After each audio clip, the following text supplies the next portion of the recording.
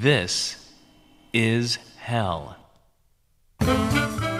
Manufacturing dissent since 1996. This is hell, and on today's show, feminist manifestos throughout history have given women the voice they were historically not allowed to raise within their homes, and a chance to dare utter what would not be considered polite conversation by someone who is truly ladylike within male-dominated civil society. Instead, these writings spoke loudly, brashly, with disrespect for the ruling order and status quo that enforced the inequality that was continuously imposed upon them.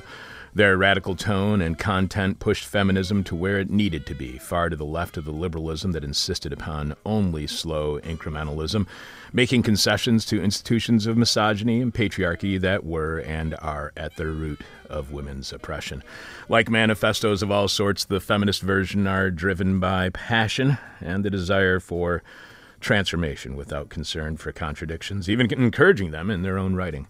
All while persistent attempts are being made by corporations at co-optation of manifestos, including efforts to brand revolution, exploiting and profiting from rebellious energy while distracting the consumer from the more anti-capitalist structural concerns that are at the heart of the true and real rebellion, boiling victories against racism and misogyny down to the physical appearance of the artificial insurgents featured in their ads is the corporate mission.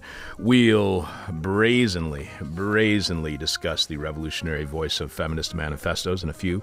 We talked to Professor of Women and Gender Studies at Arizona State University, Brianne Foss, editor of the collection Burn It Down, Feminist Manifestos for the Revolution. Brianne is the founder and director of the Feminist Research on Gender and Sexuality group at Arizona State University.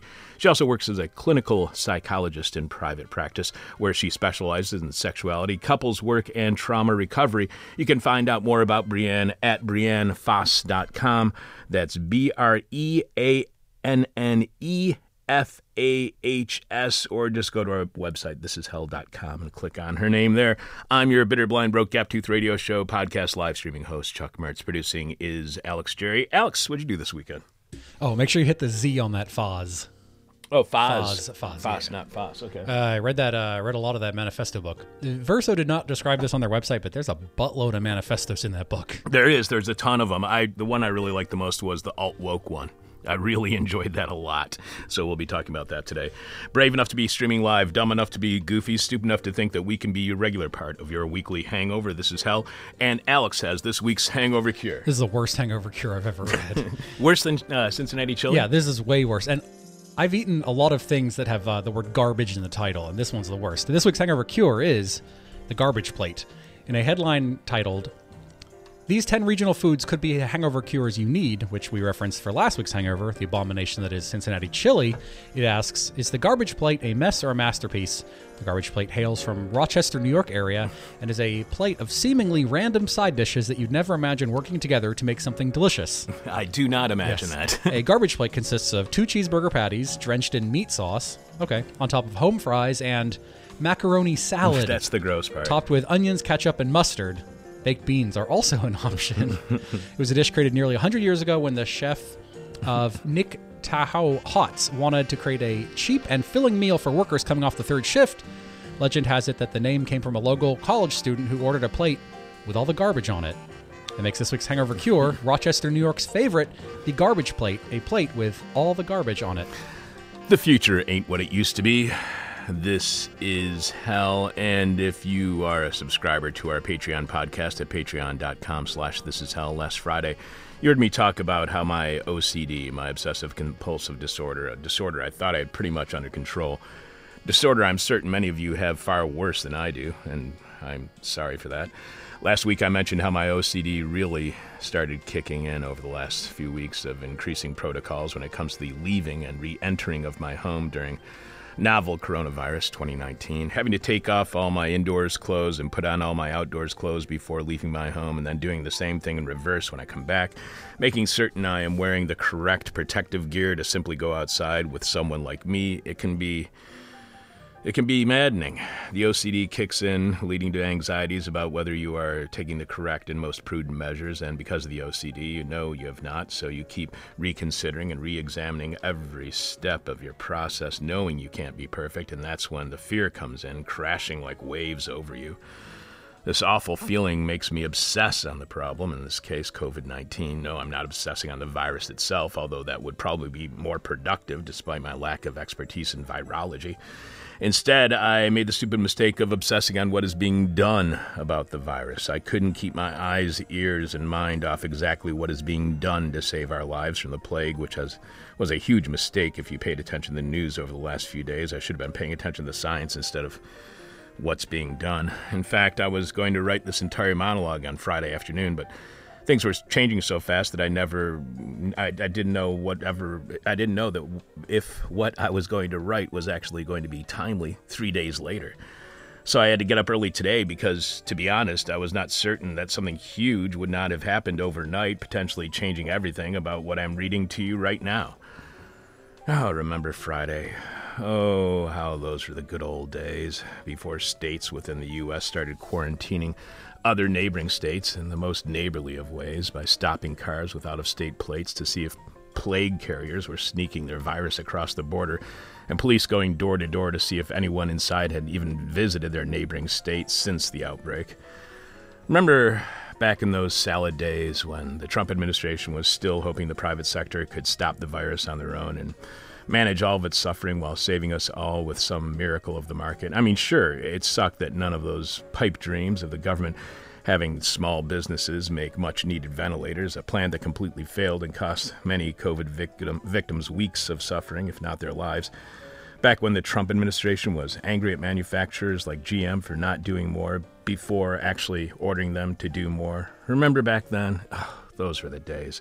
Remember back before the trillions of dollars of stimulus was passed? You know, all that money that everyone said we didn't have to pay for universal health care or college tuition or forgiving student loans.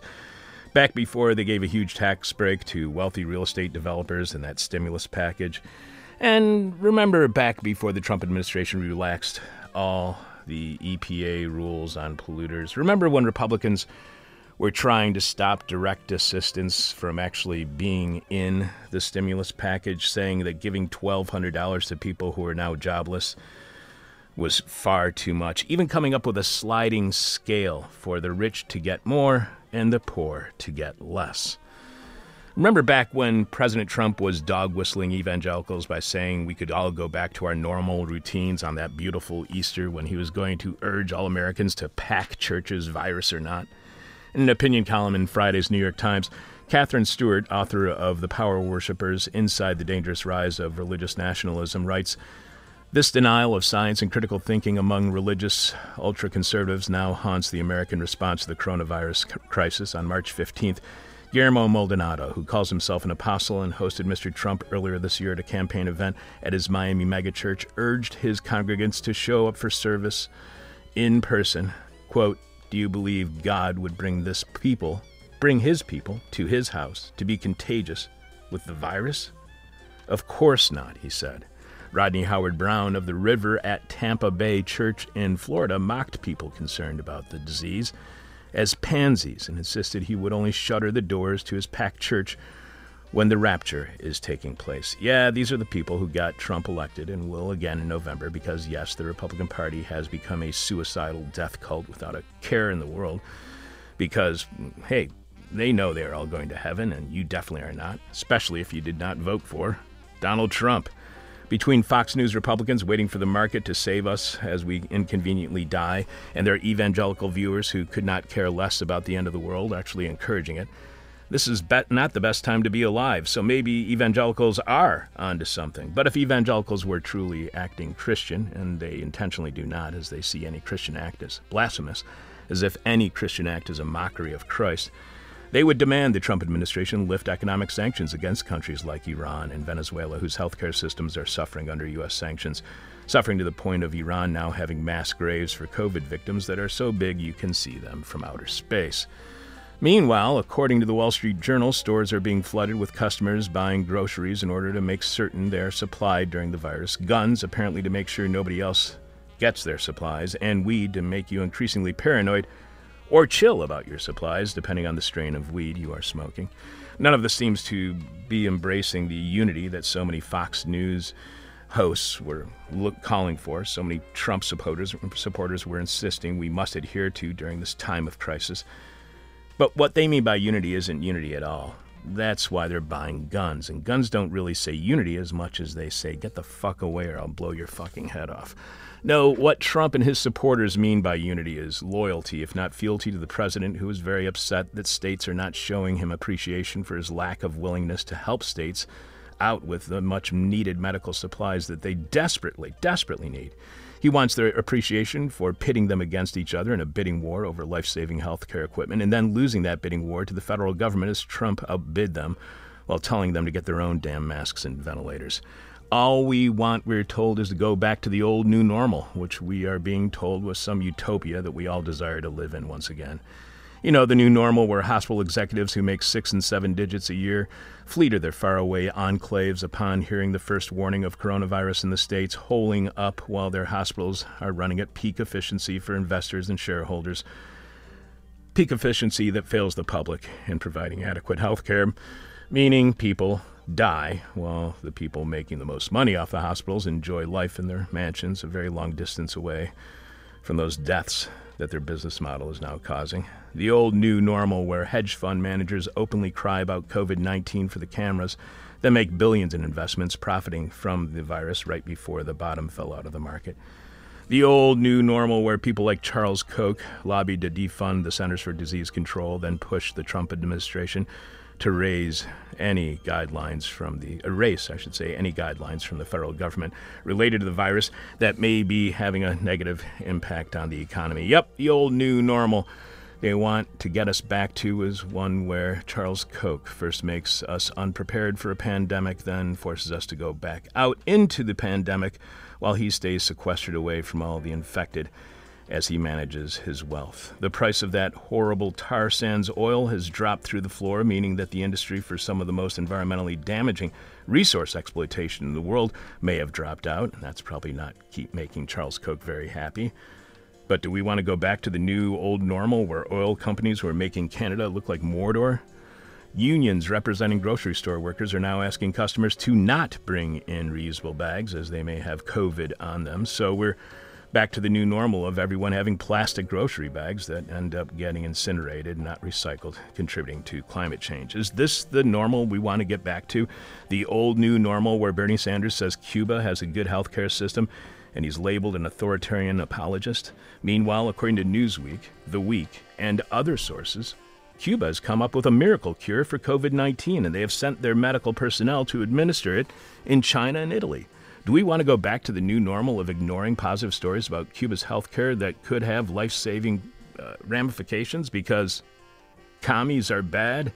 Is that the old new normal we want to go back to? According to Newsweek last Tuesday, Cuba has mobilized its medical corps around the world to distribute a new wonder drug that officials there say is capable of treating the new coronavirus despite the United States' strict sanctions that continue to pressure the communist-run island. The drug is called interferon alpha-2b recombinant and is jointly developed by scientists from Cuba and China. So, yeah, there's no way we're going to be hearing about this in the U.S. media.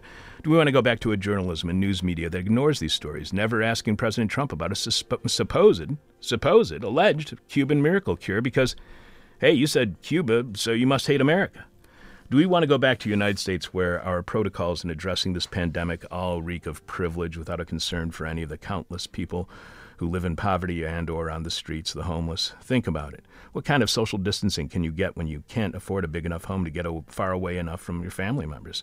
Not everyone has access to running water for washing hands or hand sanitizer or soap for that matter. Sheltering in place is a privilege because you have to have a home to do so. And for those who are in bad relationships, even violent ones, sheltering in place can be a death sentence. Considering that return to the old new normal, my OCD is kicking in again. My anxiety about whether I can prepare myself for a return to the old world order is leading to a growing fear that I cannot go back to that hell. And there's no amount of latex gloves, N95 masks, indoor or outdoor clothes that can protect me from the nightmare of the old new normal imposed upon us every day. Hearing people say all they want to do is get back to normal reminds me that normal was hell, which leads me to believe that any desire to return to that hell proves yet again, yes, this is hell. Coming up, feminist manifestos and how they are the greatest threat to the status quo. We'll also have Rotten History and what's happening on the rest of this week's shows. Noam Chomsky called This Is Hell sanity in talk radio. So clearly and sadly, Noam's gone insane. This is hell. Feminist manifestos are rude, they're crude, they speak impolitely, they yell and scream and are unfairly dismissed, even by liberal feminism. Here to tell us all about the power of the Feminist Manifesto, professor of women and gender studies at Arizona State University, Brianne Faz is editor of the collection Burn It Down, Feminist Manifestos for the Revolution. Welcome to This Is Hell, Brianne. Thank you so much for having me. You can find Brianne online at briannefas.com. That's Brianne, F-A-H-S. You start by citing Valerie Solanas' 1967 Scum Manifesto, which you say has one of the all-time great declarations of war against the patriarchal status quo. You point out that Solanas writes, life in this society being at best an utter bore and no aspect of society being at all relevant to women, there remains to civic-minded, responsible, thrill-seeking females only to overthrow the government, eliminate the money system, institute complete automation, and destroy the male sex. Now, I'm on board with most of that. The destroy the male sex part, I'm not too sure about. Why do you think that is one of the all-time great declarations you have found in feminist manifestos? Why is this a great declaration of war to you?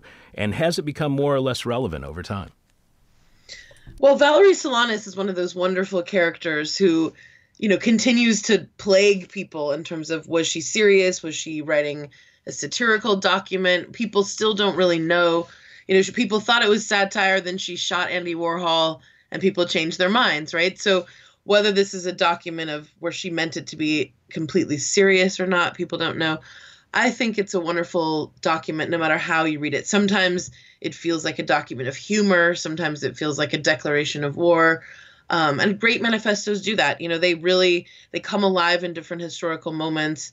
They go dormant sometimes, and then you reread them again a year later, and suddenly they're magical and alive again.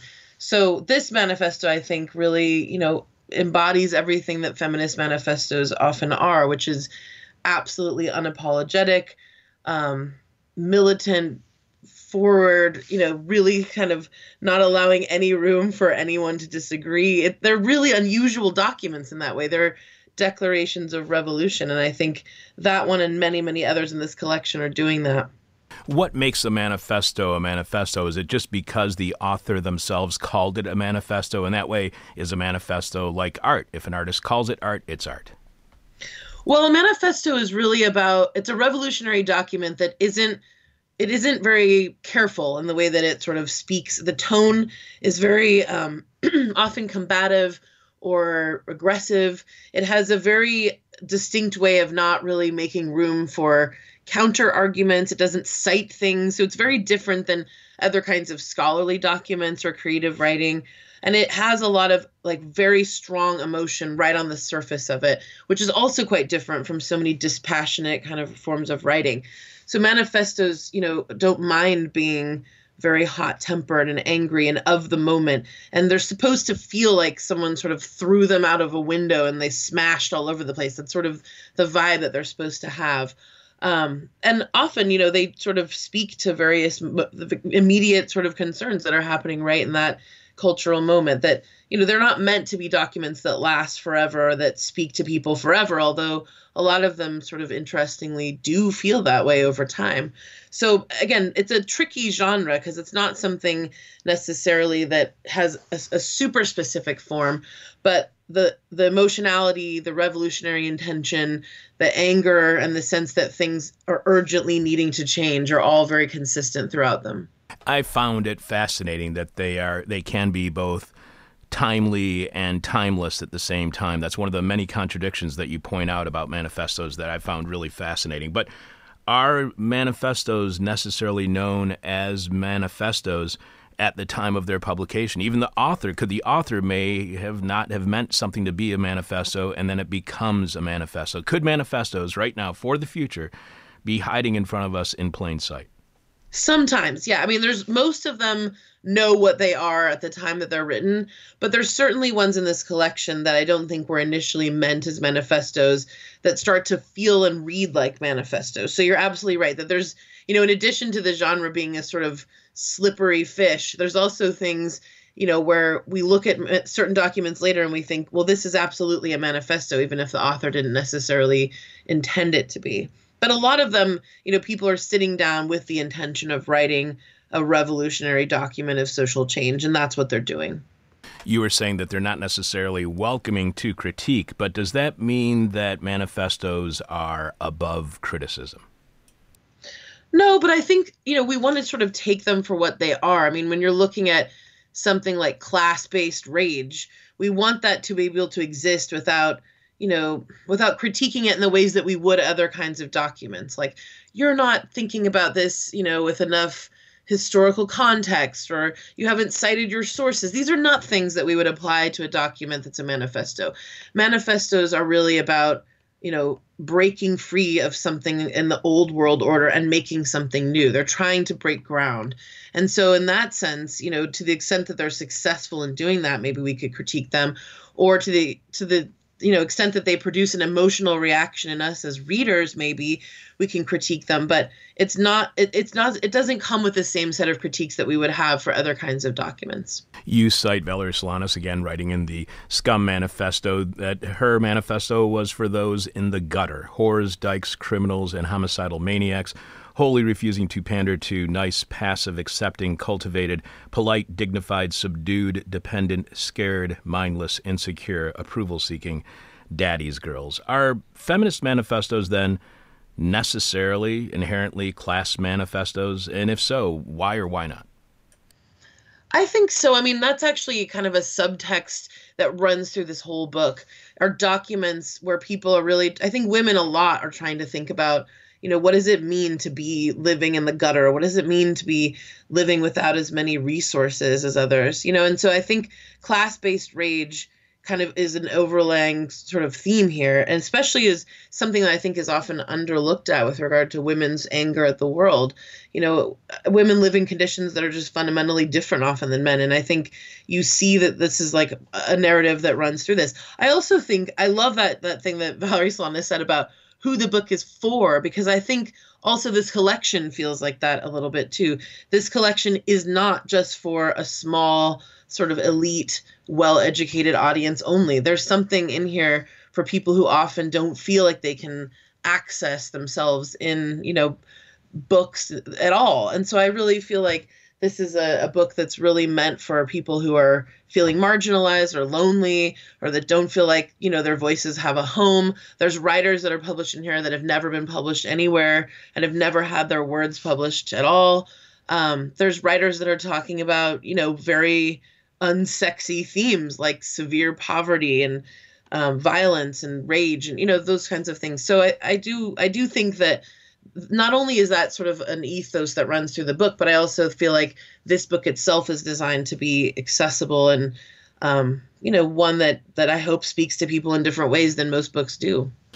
I hate asking this question. This is the question I often end up asking to feminists, because there is always this sense that feminism is only for women, and I really think that's really just a dumb thought. But is feminism as a class project? Is it a class project? And does feminism being a class project mean that it is not only for those who identify as women? Is feminism only for and about women? Is this more about everybody as a class project?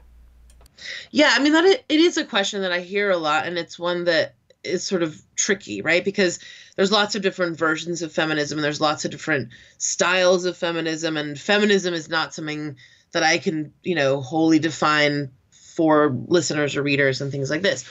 At the same time, of course, right? If feminism is also linking up with class-based struggle, then of course it implies way more implications than just for women themselves. Feminism is something that it sort of demands attention from everyone, I think, and should demand attention from everyone. And the more that people suffer under the systems of capitalism and things like that, the more that a feminist critique of the world is needed as well. So we want to sort of see that linking, and we want to see that all the time in people's minds, that, there is no such thing as, not joining the feminist struggle if you care about class struggle. That's just fundamentally true. You point out that the validation of women's anger in the late 1960s, a cultural zeitgeist moment that recognized women as finally fed up and truly enraged, made it possible for women to push back against cultural pressures for politeness and respectability. Today we hear concerns over a lack of civility when it comes to protesters and activists and demands they have for change. What does it say about being polite or respectful or civil when struggling for rights seemingly upsets all of those societal customs? What does being polite, civil, or respectful mean if a struggle for rights upsets any of those or all three? Oh, yeah, that is such a common way of undermining radical movements and social movements in general. I mean, I'm all for a sort of complete rebellion against the notion of politeness and respectability. Those are usually just funnels that try to consolidate power, that push a more kind of elite way of thinking or functioning, that disempower people. I mean, politeness is something that's very tinged with gender roles and gender norms for ages and ages and ages. And it's something that, disempowers women from their own anger. It strips people of their own sense of solidarity with people. And I've heard this a lot with regard to people's hesitation about, we can't hate the rich because hatred is bad for us. I couldn't disagree more, in the sense that, when we have anger and rage and radicalism and a pushing back against politeness and respectability, we are also doing that from like a fundamental, deep-seated place of love or hope for what our country could be, or what humanness could be. It's not coming from a place of apathy that people feel those things. It's coming from quite the opposite. And so I think we've created this false kind of binary where, lack of civility, let's say, or hatred or anger or taking to the streets or radical protest is seen as the opposite of, feeling fundamental, deep-seated love for fellow humans. And that's just not true. And I think in this collection, we see there's so much validation of what women's anger, the potential of it for being this very revolutionary thing and for helping us to see ourselves and find ourselves in there. I mean, in this cultural moment, right, we're in the middle of this pandemic crisis. There's a sense of despair and depression that's sinking in. But soon enough, there will be, I think, a huge emergence of collective anger if we play our cards right. And that has to be valued. And we can't have that under the guise of politeness and respectability. That's not going to be how this goes. And that's not going to get people what they need to get through this. One of the things that you point out in your book, and many of the different manifestos that you have, we've contributed, or you have in this collection, are those that are collectively written. In doing your research, did you find that to be more common within feminist manifestos? And if that kind of collective writing of a feminist manifesto, what does that reveal about feminism when so many are written collectively? Yeah, I love that too. I love that because it really pushes back against the idea of the individual sort of in their tortured state, writing a manifesto alone in a room. This is not how many of these are written at all. These are written by people who don't even want to take credit with their names, right? They want the manifesto to have the name of their group or their collective or their, kind of undercover group sometimes. I think that's a really important feature of feminist manifestos, is that you have people working together to create this vision for a new world or what could be possible. And I just can't say enough how absolutely important I think it is for us to think in those terms as much as possible. What is possible? That is one of the biggest levels on which we are often impoverished, right? Is to not be able to think about new possibilities, or to be stripped of our sense that it's even something that we're allowed to do. And so a lot of these groups of women are sitting down, trying to think together about what is possible. And I can't think of almost anything that I find more powerful and important than that. And so I hope, readers will enjoy those manifestos as well, that there's ones where we don't even know who wrote them because they only stay with our collective identity. And we're going to be talking about one of those in a couple of minutes, about the alt-woke manifesto that I just found fascinating. You write that manifestos pry open the eyes we would rather shut, forcing us to reckon with the scummy, dirty, awful truths we would rather not face. if manifestos do open our eyes to the ugly truth around the world, what impact does that have on their popularity and acceptance? Is that what makes them unpopular because they try to wake us up to the scummy, dirty, awful truths that we experience every day? Yeah, I think so. I mean, I've had many people tell me that they didn't even know there were such a thing as feminist manifestos. Many people have heard of the Communist Manifesto or some of these big classic manifestos, and they often haven't even heard of other kinds of manifestos that have a much more strongly feminist overlay. So I do think that's true, that sometimes, when you're dealing with the genre and also with one that's so overtly emotional, especially within the academy, that is frowned upon in ways that it always, enrages me, that you're not supposed to teach or write or interact with documents that are very on the surface level, just very, very, very emotional. And so that degrading of writing that is impassioned and emotional, I think also is part of why we're trained to not take these things seriously or to resist them. But I think, so there's something about this collection too, when you look at it as a whole, that you start to really realize, even the manifestos that frankly disagree with each other, you find them compelling somehow. And there's ones that even if you hate them, they're interesting, and they're provocative, and they definitely make you think about your own politics and, the limits of those politics sometimes. So again, I don't even write myself out of that. Sometimes for me, even reading manifestos can be unpleasant. It's almost like you have to wince when people are talking in this way, or kind of, it takes a lot to sort of steel yourself to read these in certain ways. But at the same time, at the other end of it, I always feel like when people speak the truth about themselves and the world, you feel like you can breathe again, or there's oxygen. And even if it's something that you don't initially like, I think it's really powerful and important. And you point out how feminist manifestos travel in time and space. Your collection includes stuff going back to Sojourner Truth from 1851 up until 2018. You have a wide variety of diverse views. And so when I was thinking about that traveling in time and space, we were talking about the timeliness and timelessness of it. But last August, we spoke with Bathsheba DeMuth. She is the author of Floating Coast, an environmental history of the Bering Strait. Bathsheba explained how Western European political economic systems do not work in the region around the Bering Strait between Alaska and Russia because they do not have the abundant agriculture or manufacturing capability of the region when American capitalism and Western European socialism, Soviet communism, all have failed there. Therefore, none of those systems really work in Beringia. Can the same be said of feminism? In your study, did you find different feminist manifestos with different feminisms based on not just time, but on space, based on being somebody who is a white European as opposed to somebody who is indigenous? Sure. I mean, when you look globally at how manifestos travel and the ways in which people are thinking in these ways, it definitely matters, the context. I mean, you look at something like, South African feminism. South African feminism has a long history of being absolutely wonderfully, wonderfully, wonderfully radical and militant. They don't have nearly the sort of same hesitation around that sometimes you find in, U.S. and in Western European feminism. At the same time, there's so many different variations between each sort of region as well. And I mean, of course, we would be very remiss if we don't look at ourselves in this way too. U.S. politics often they embrace the liberal at the expense of the radical. And so you see that in the ways in which manifestos then enter the scene and are rejected or sort of, envisioned as useful or useless.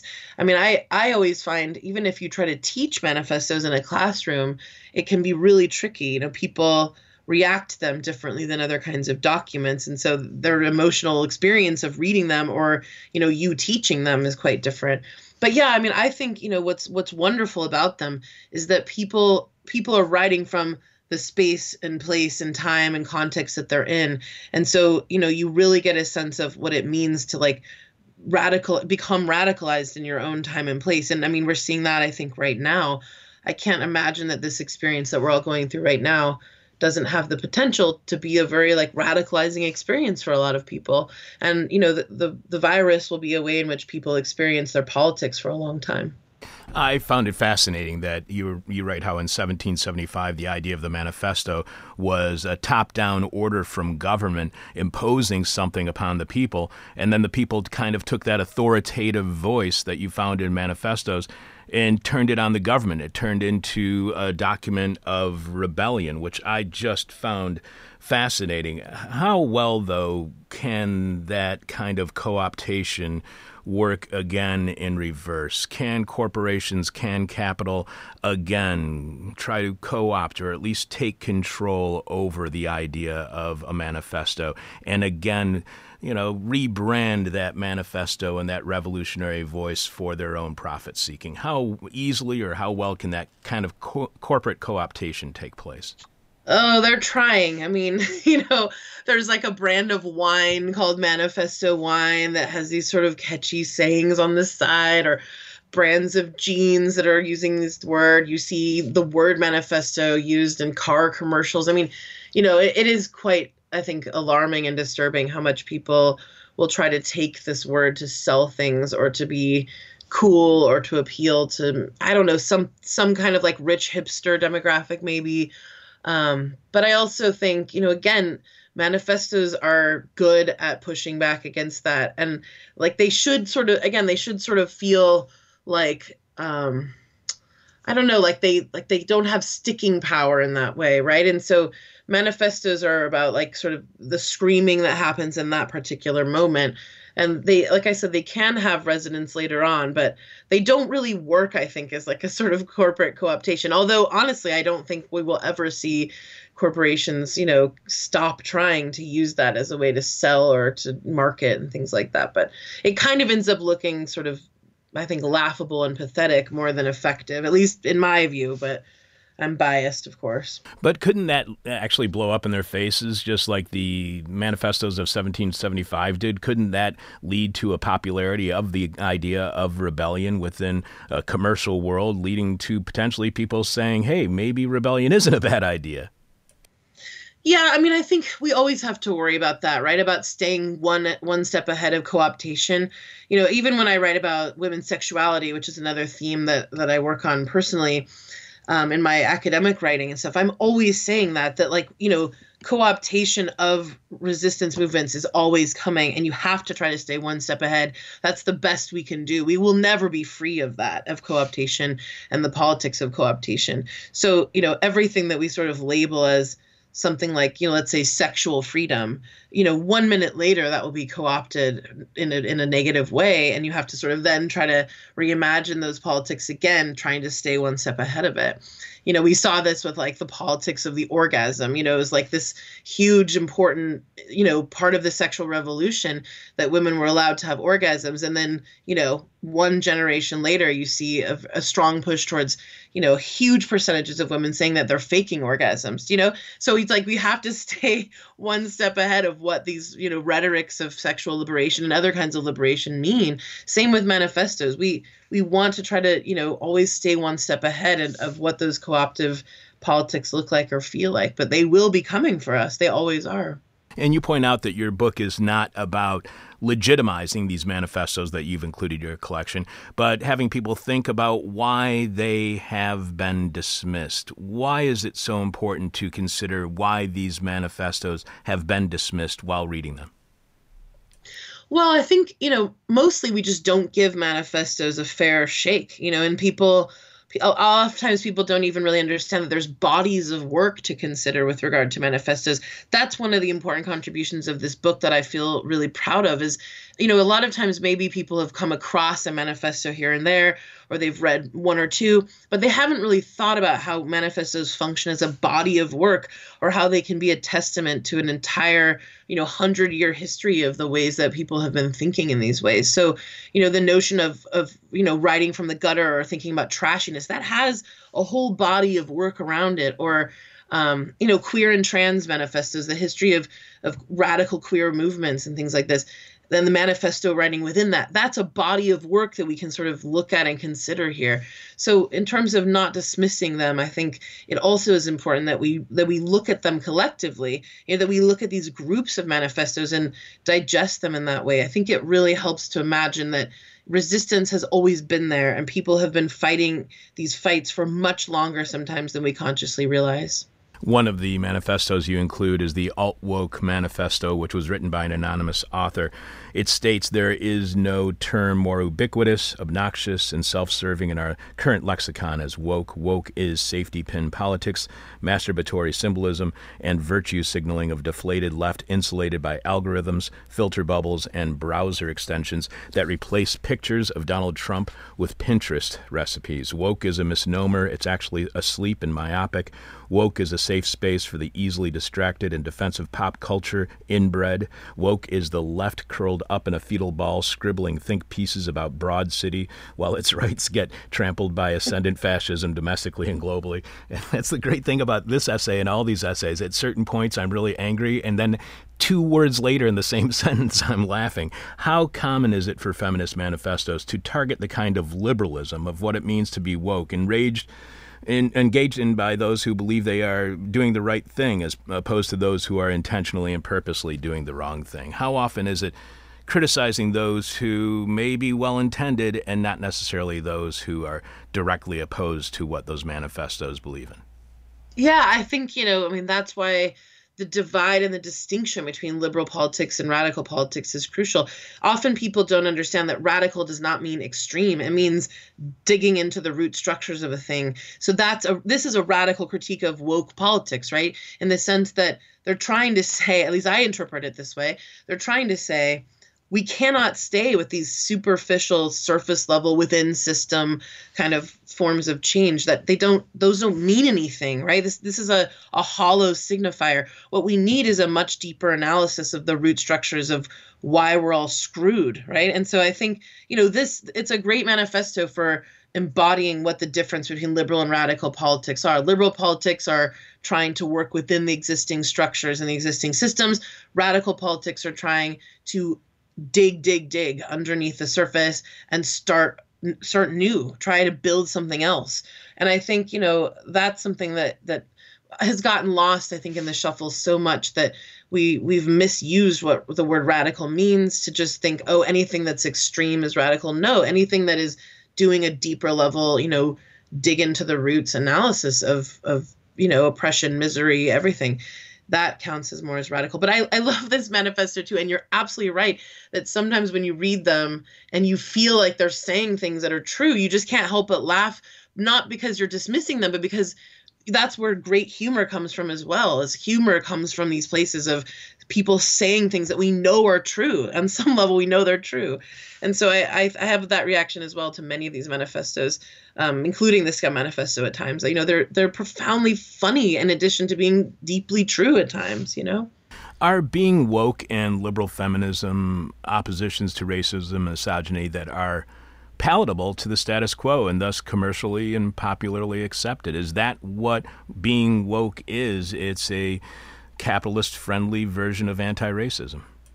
Yeah, and it also, wokeness, I think, allows us to sort of classify certain people as this thing and others as not this thing, which is very destructive because it also kind of eliminates people's, subjective experiences that may not have the kind of, cultural capital, let's say, that wokeness may bring with it.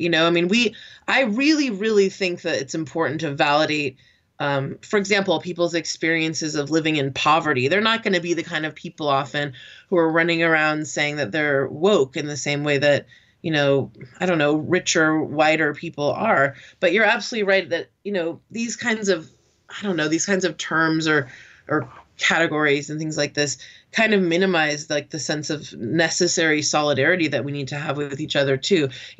I don't like the use of wokeness in the sense because some people get labeled as woke and others aren't. That's just like completely non-intuitive and problematic, I think, to like have this classificatory system that doesn't really get us anywhere and it doesn't do anything. I don't know. In terms of corporate use of wokeness, that does seem to be true in terms of people's like evoking pop culture and things like that. But, it all carries the risk, I think, of corporate co-optation, of course. When thinking on that kind of exclusion that happens within wokeness, is that typical, you think, of even liberal feminism? Is the idea of liberalism to not include everybody, but to exclude, to only... Because I was trying to figure out, are they trying to have the right people explain the oppression that they are going through? Is that what the attempt is? Or is the attempt to just exclude some people from the conversation, to undermine a conversation against, sexism and racism?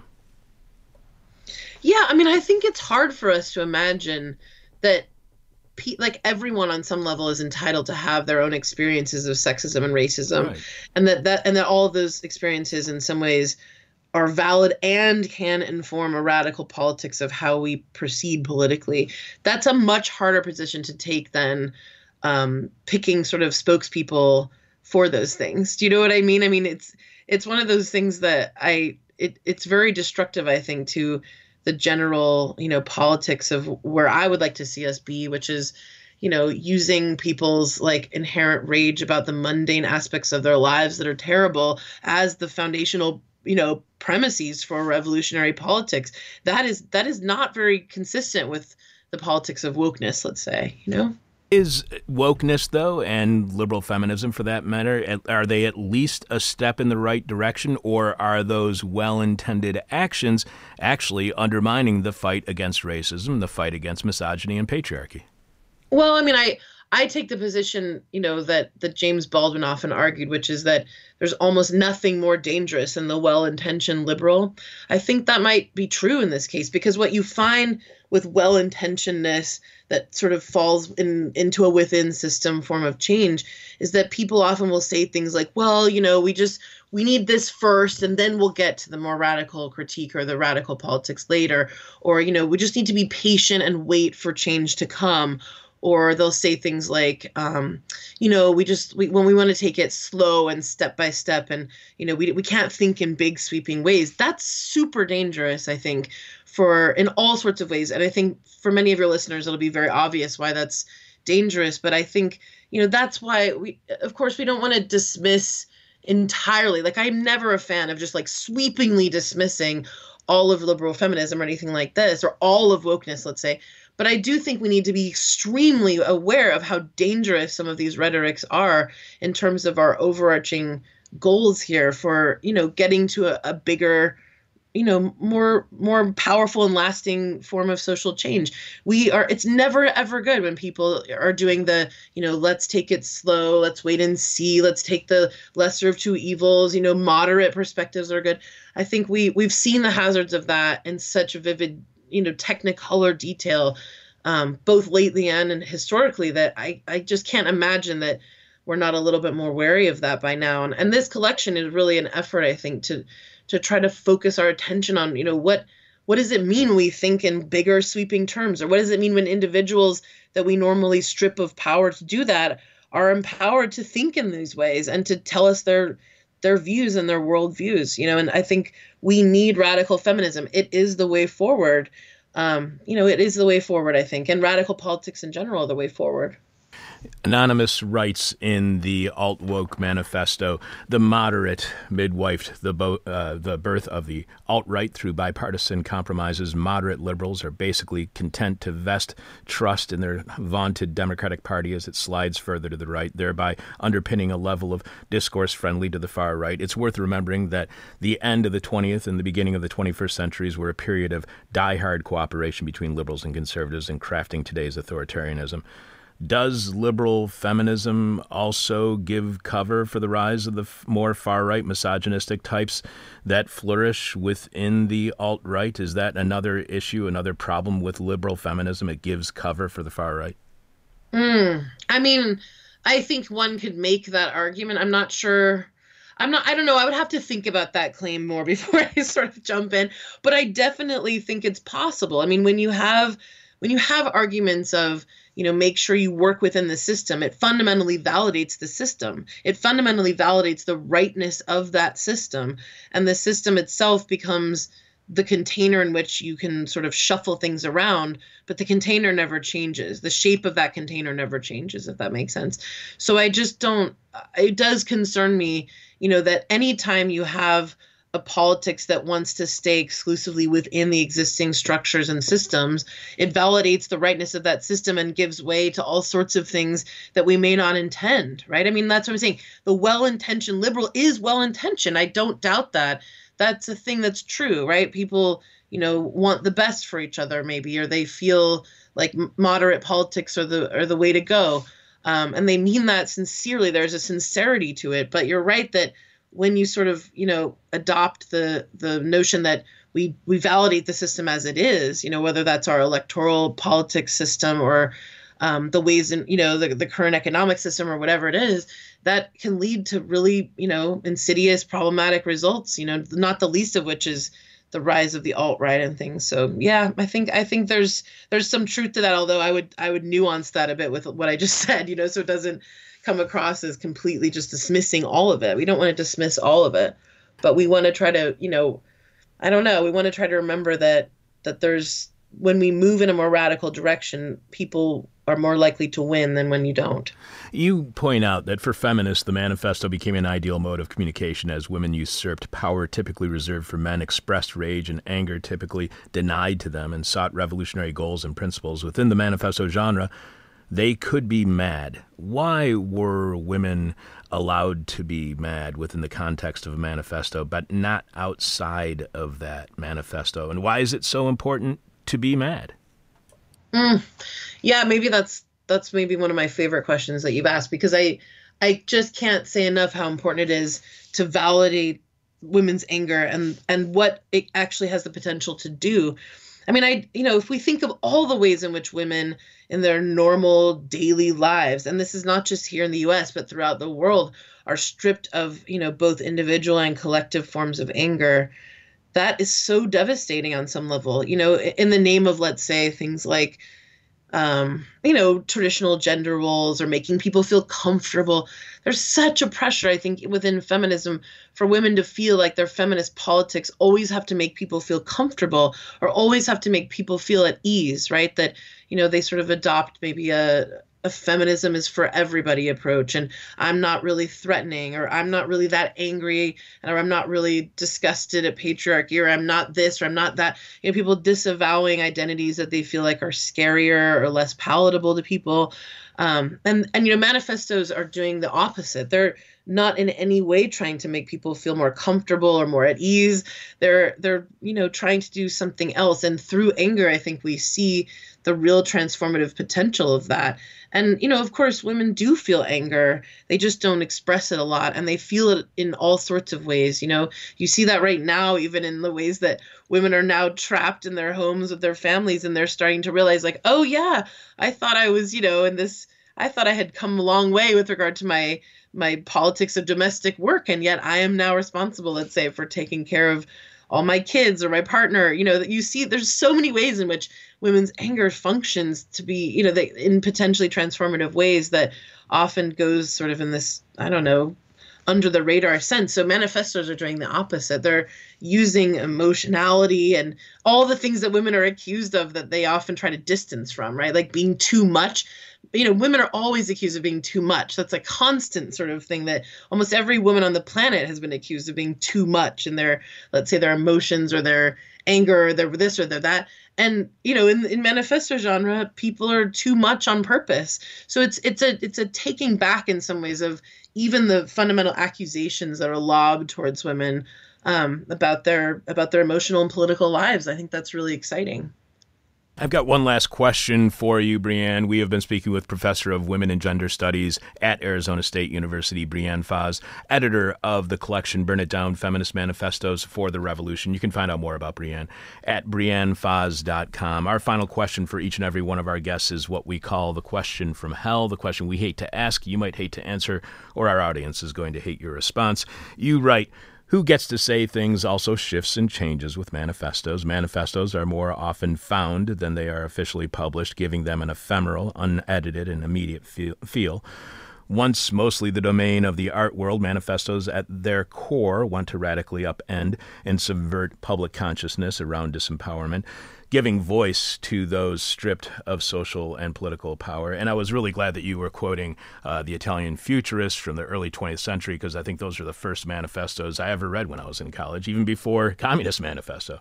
So 3 years and 5 days ago, back in March of 2017, we spoke with Jessa Crispin about her book, Why I'm Not a Feminist Manifesto, which is featured in your collection. More recently, actually 1 year ago to this very day, we spoke with Cinzia Arruzza about Feminism for the 99%, a manifesto which she co-authored with Tithi Bhattacharya and Nancy Fraser. To what extent does the fact that those are officially, commercially published limit their ability to be true manifestos? Yeah, I mean, this is the contradiction here cannot be minimized, right? I feel like this all the time when I teach manifestos within the context of the academy as well. It's a completely bizarre thing, and one that doesn't make a lot of sense on some level, right? You're teaching these documents that are meant to be anti-institutional and revolutionary and activist in nature, let's say, and you're doing it, within the sort of hallowed walls of the academy. And same with this book, trying to corral these manifestos into a book is a profound irony that is not lost on me. They are wild animals. These manifestos are in some ways not meant to be corralled. And so doing so is a weird kind of contradiction. I felt like that also when writing the biography of Valerie Solanas. Writing the biography of Valerie Solanas is a very weird thing to try to do. So many aspects of her life and her persona are about someone, being firmly against the idea of someone else telling her story. And so I think, the best we can do is sort of live with those contradictions and try to do right by the work as much as possible and, feel shitty about it sometimes. And you know what I mean? Like not try to minimize that in any way. There's just no point in minimizing that. And I mean, I think, when you have something like this that's now like a book that's being sold or distributed in some way, my hope is that it will be, passed from person to person or, obtained by any means necessary, quite honestly, to be used by whoever needs it, by, in that way. But there's no way to totally feel comfortable or settled with that. Like this is a document of, that contains things that aren't really containable. So it's an unresolvable contradiction that, we kind of have to work with to the extent possible. That's a good question, though. I love that question. Thank you very much for being on our show this week. By the way, Brianne, you have an amazing voice for radio. I just wanted to tell you that. You should be doing radio more often. I cannot thank you enough because this is a fascinating collection. And you're writing at the beginning on what a manifesto is, what it means, is real. It really helps you out in understanding and seeing kind of the consistencies from one manifesto to the next, even though they contradict one another. So I really enjoy this collection a lot, and I really appreciate your writing at the beginning of your book. Thank you so much for being on our show this week. You can find out more about Brianne at briannefaz.com. Thanks again. Thank you. Take care. Live from Late Capitalism, where we know the price of everything but the value of nothing, this is Hell. It's time for nasty, gnarly, nauseous, naughty, nerdy, icky, drippy, sticky, goopy, gloppy, globby, gory, rotten history on April 1st, 1964, April Fool's Day. Let's see how they celebrated it in Brazil. 56 years ago, this Wednesday, Brazilian President João Goulart was overthrown in a right-wing military coup supported by the U.S. government, because that's what the U.S. does. It interferes in other countries' elections, then complains when other countries do it to them. And if that doesn't work in getting our preferred people in power, we just overthrow the government through military coups. Yep, that's what we do. In a period of high currency inflation and increasing political unrest in Brazil, Goulart had called for reforms, including rent controls, nationalization of oil refineries, and legalization of the Brazilian Communist Party. And even when a nation decides democratically to pursue such policies, the U.S. will not put up with it. Not in our hemisphere, we won't. This had alarmed right-wing elements and the military, who feared that Goulart was leading the country toward alignment with the Soviet Union. which it probably was because the U.S. would have imposed sanctions and forced Brazil to find economic partners elsewhere, which would likely mean the Soviet Union, as the United States was pushing so many countries around the world who had democratically elected leaders towards the Soviet Union by overthrowing them. Units of the Brazilian military made their move, and Goulart was forced to flee the country. He went into exile in Uruguay, and Marshal Humberto Castelo Branco was installed as the first leader of a military dictatorship that would last 21 years, in which hundreds of leftist political opponents would be killed and thousands more tortured, even after the restoration of relatively democratic government in 1985, followed by a constitutional right-wing coup in 2016. The lasting effects are still felt today in Brazil, where the old dictatorship is openly praised by the current president Jair Bolsonaro. And you might want to remember that Bolsonaro replaced Michel Temer, and Michel Temer replaced Dilma Rousseff, and Dilma Rousseff was one of the people who was tortured by the right-wing junta. You know, Jair Bolsonaro, the guy the U.S. supports in Brazil. So, some things never change. The U.S. still backs juntas and coups more than democracy. In Rotten History, April 4th, 1968, 52 years ago this Wednesday, the civil rights leader Dr. Martin Luther King Jr. was assassinated as he stood on a back balcony at the Lorraine Motel in Memphis, Tennessee, because white people are horrible. For years, Dr. King had been the target of countless death threats and had told others that he expected he would one day be murdered. Oddly, Malcolm X said the same thing about himself. Weird, huh? I wonder how Martin and Malcolm knew they would be killed. Can't figure that out for the life of me. James Earl Ray would later be convicted of the murder, though many people, including members of King's family, have since alleged that a larger conspiracy was at work. Another oddity. All sorts of people have made a living off of speculating on JFK's assassination.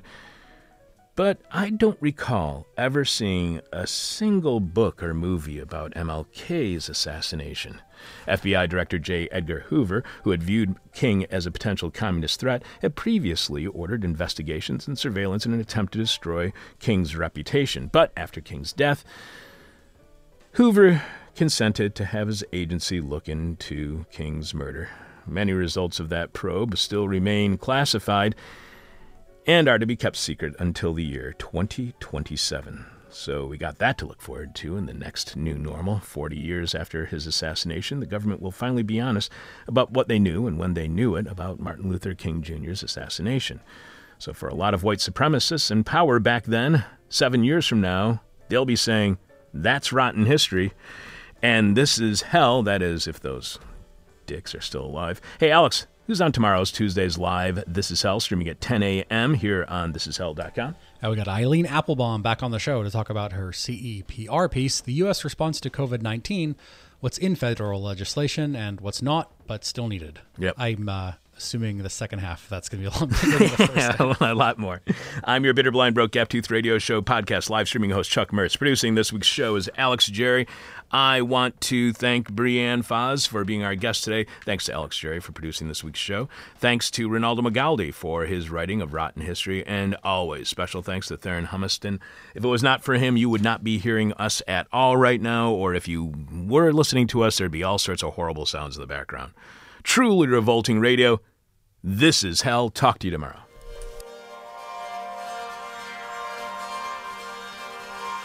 Thank you for listening to This Is Hell. For more interview hell and to support the show, visit thisishell.com.